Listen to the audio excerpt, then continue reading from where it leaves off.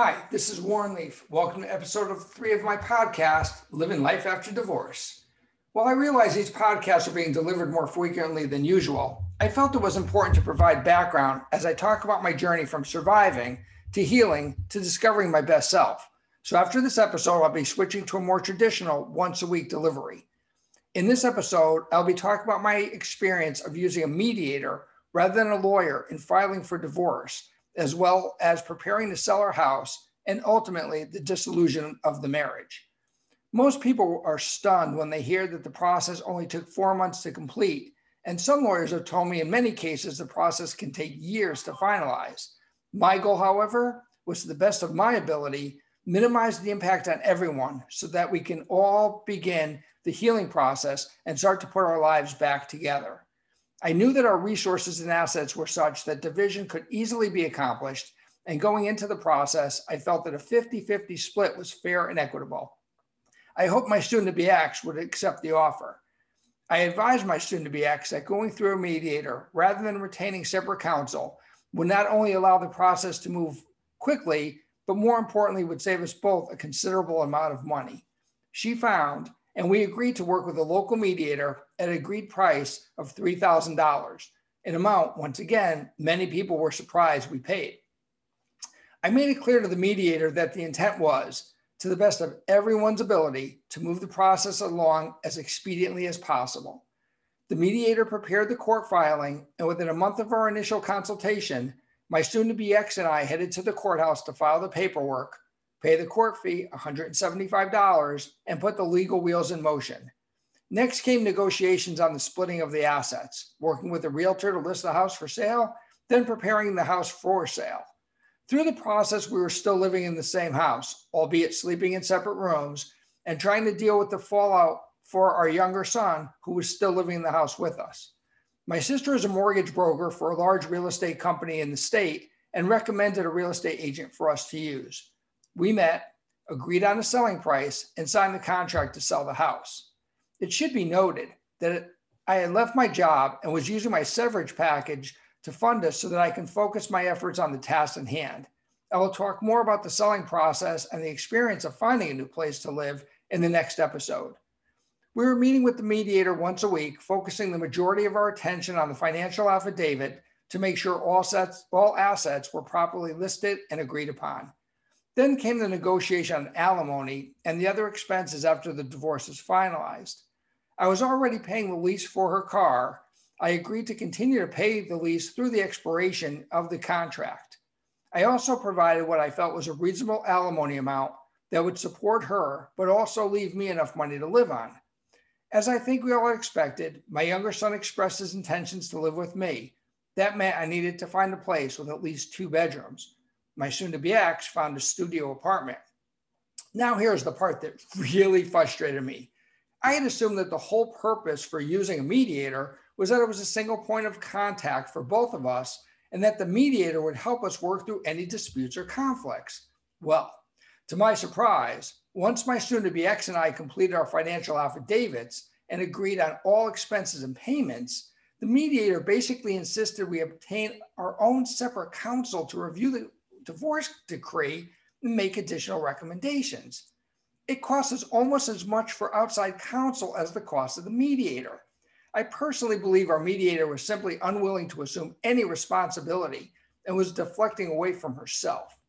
Once all the negotiations had been completed, by the way, the original amounts I offered to pay, they ended up being the exact same amounts after all the dealings with outside counsel. I'm telling you, what an incredible waste of money. The mediator then completed the necessary documentation, and my soon-to-be ex and I had to once again deliver them to the court for processing and the scheduling of the court date. Our state has what is referred to as a mandatory 90-day cooling off period. The intent is that couples can use that time to determine if a reconciliation is possible. At the request of my soon-to-be ex and I, we asked the mediator to approach the judge assigned to our case and ask for a waiver, as neither of us wanted to drag the process out any longer as was necessary.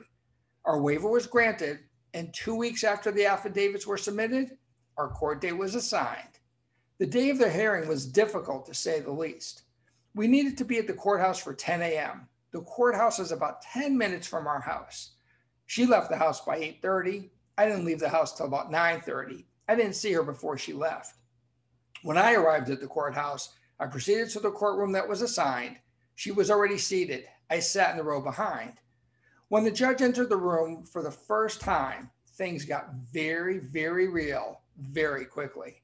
The judge addressed the courtroom to set expectations that under certain circumstances, not everyone there would have their divorce finalized that day. I, however, felt very confident we would not fall into that category. When our name was called, we were instructed to head to a smaller courtroom to continue the proceedings. Once there, we were seated with 3 other couples plus their respective counsel. A new judge entered the room and the proceedings began. The couple was called to their respective tables and was addressed by the judge. The whole process literally took no more than 10 minutes. The judge asked the husband and wife a series of questions, and when neither contested the outcome, the judge asked the final question to the wife, which was, did she want to retain her married name? When she responded, the judge read a statement indicating that the marriage had been dissolved and that each person was now officially single. It seemed very, very mechanical, and once the judge was finished speaking, all parties involved left the courtroom. And then the moment arrived. We were called to our respective tables and sworn in. Our mediator addressed the judge with her opening remarks. The judge then began the questioning, first to my soon-to-be ex, and then a more detailed questioning of me. When neither of us contested the divorce, the judge asked my soon-to-be ex if she would retain her married name, which she did. The judge then declared us divorced and single. The courtroom was on the second floor of the courthouse with only one elevator. As the 3 of us left the courtroom, I took the stairs in order to respect my now ex's emotions. Excuse me. We left the courthouse through different exits. I went immediately home. She didn't arrive back for several hours. When I arrived home, I sat on my bed trying to process the magnitude of what I had just experienced. My emotions were literally all over the place. I was single for the first time in 35 years. I was free from the stresses of a failing marriage had inflicted on me.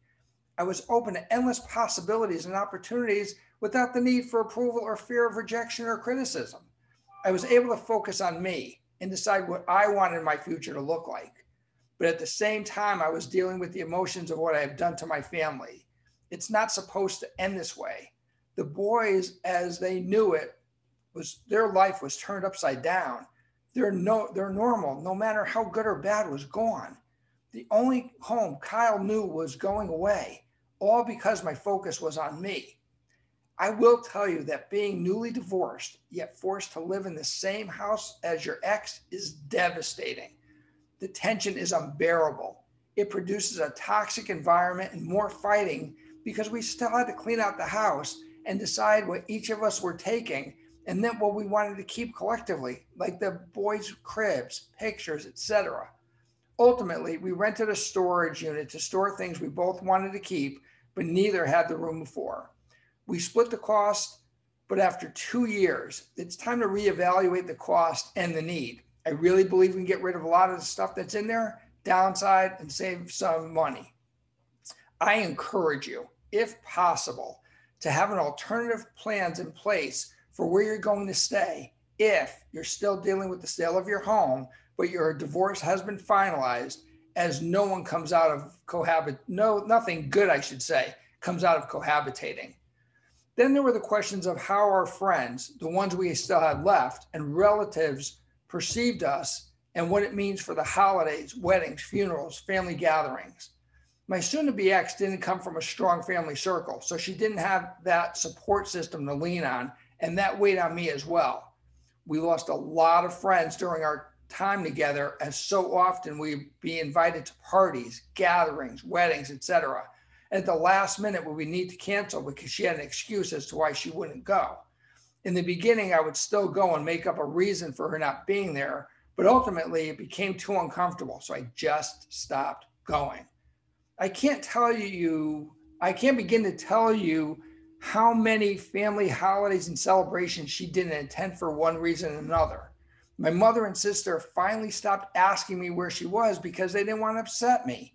So now I'm in the rebuilding phase and trying to reestablish repair relationships. But there are so many people who, without full disclosure of our situation, have sided with her and are no longer willing to have anything to do with me. And you know what? I am totally fine with that. Clearly, they were never really my friends in the first place. So while there were huge positives, there are equal huge negatives and impacts. In the next episode, I will focus more on the impact to my kids and the huge mistake I made in underestimating the impact on them. I hope you find this episode of Living Life After Divorce informative. I look forward to sharing more information and helping us all live our best life after divorce. Talk to you all next week. Thanks.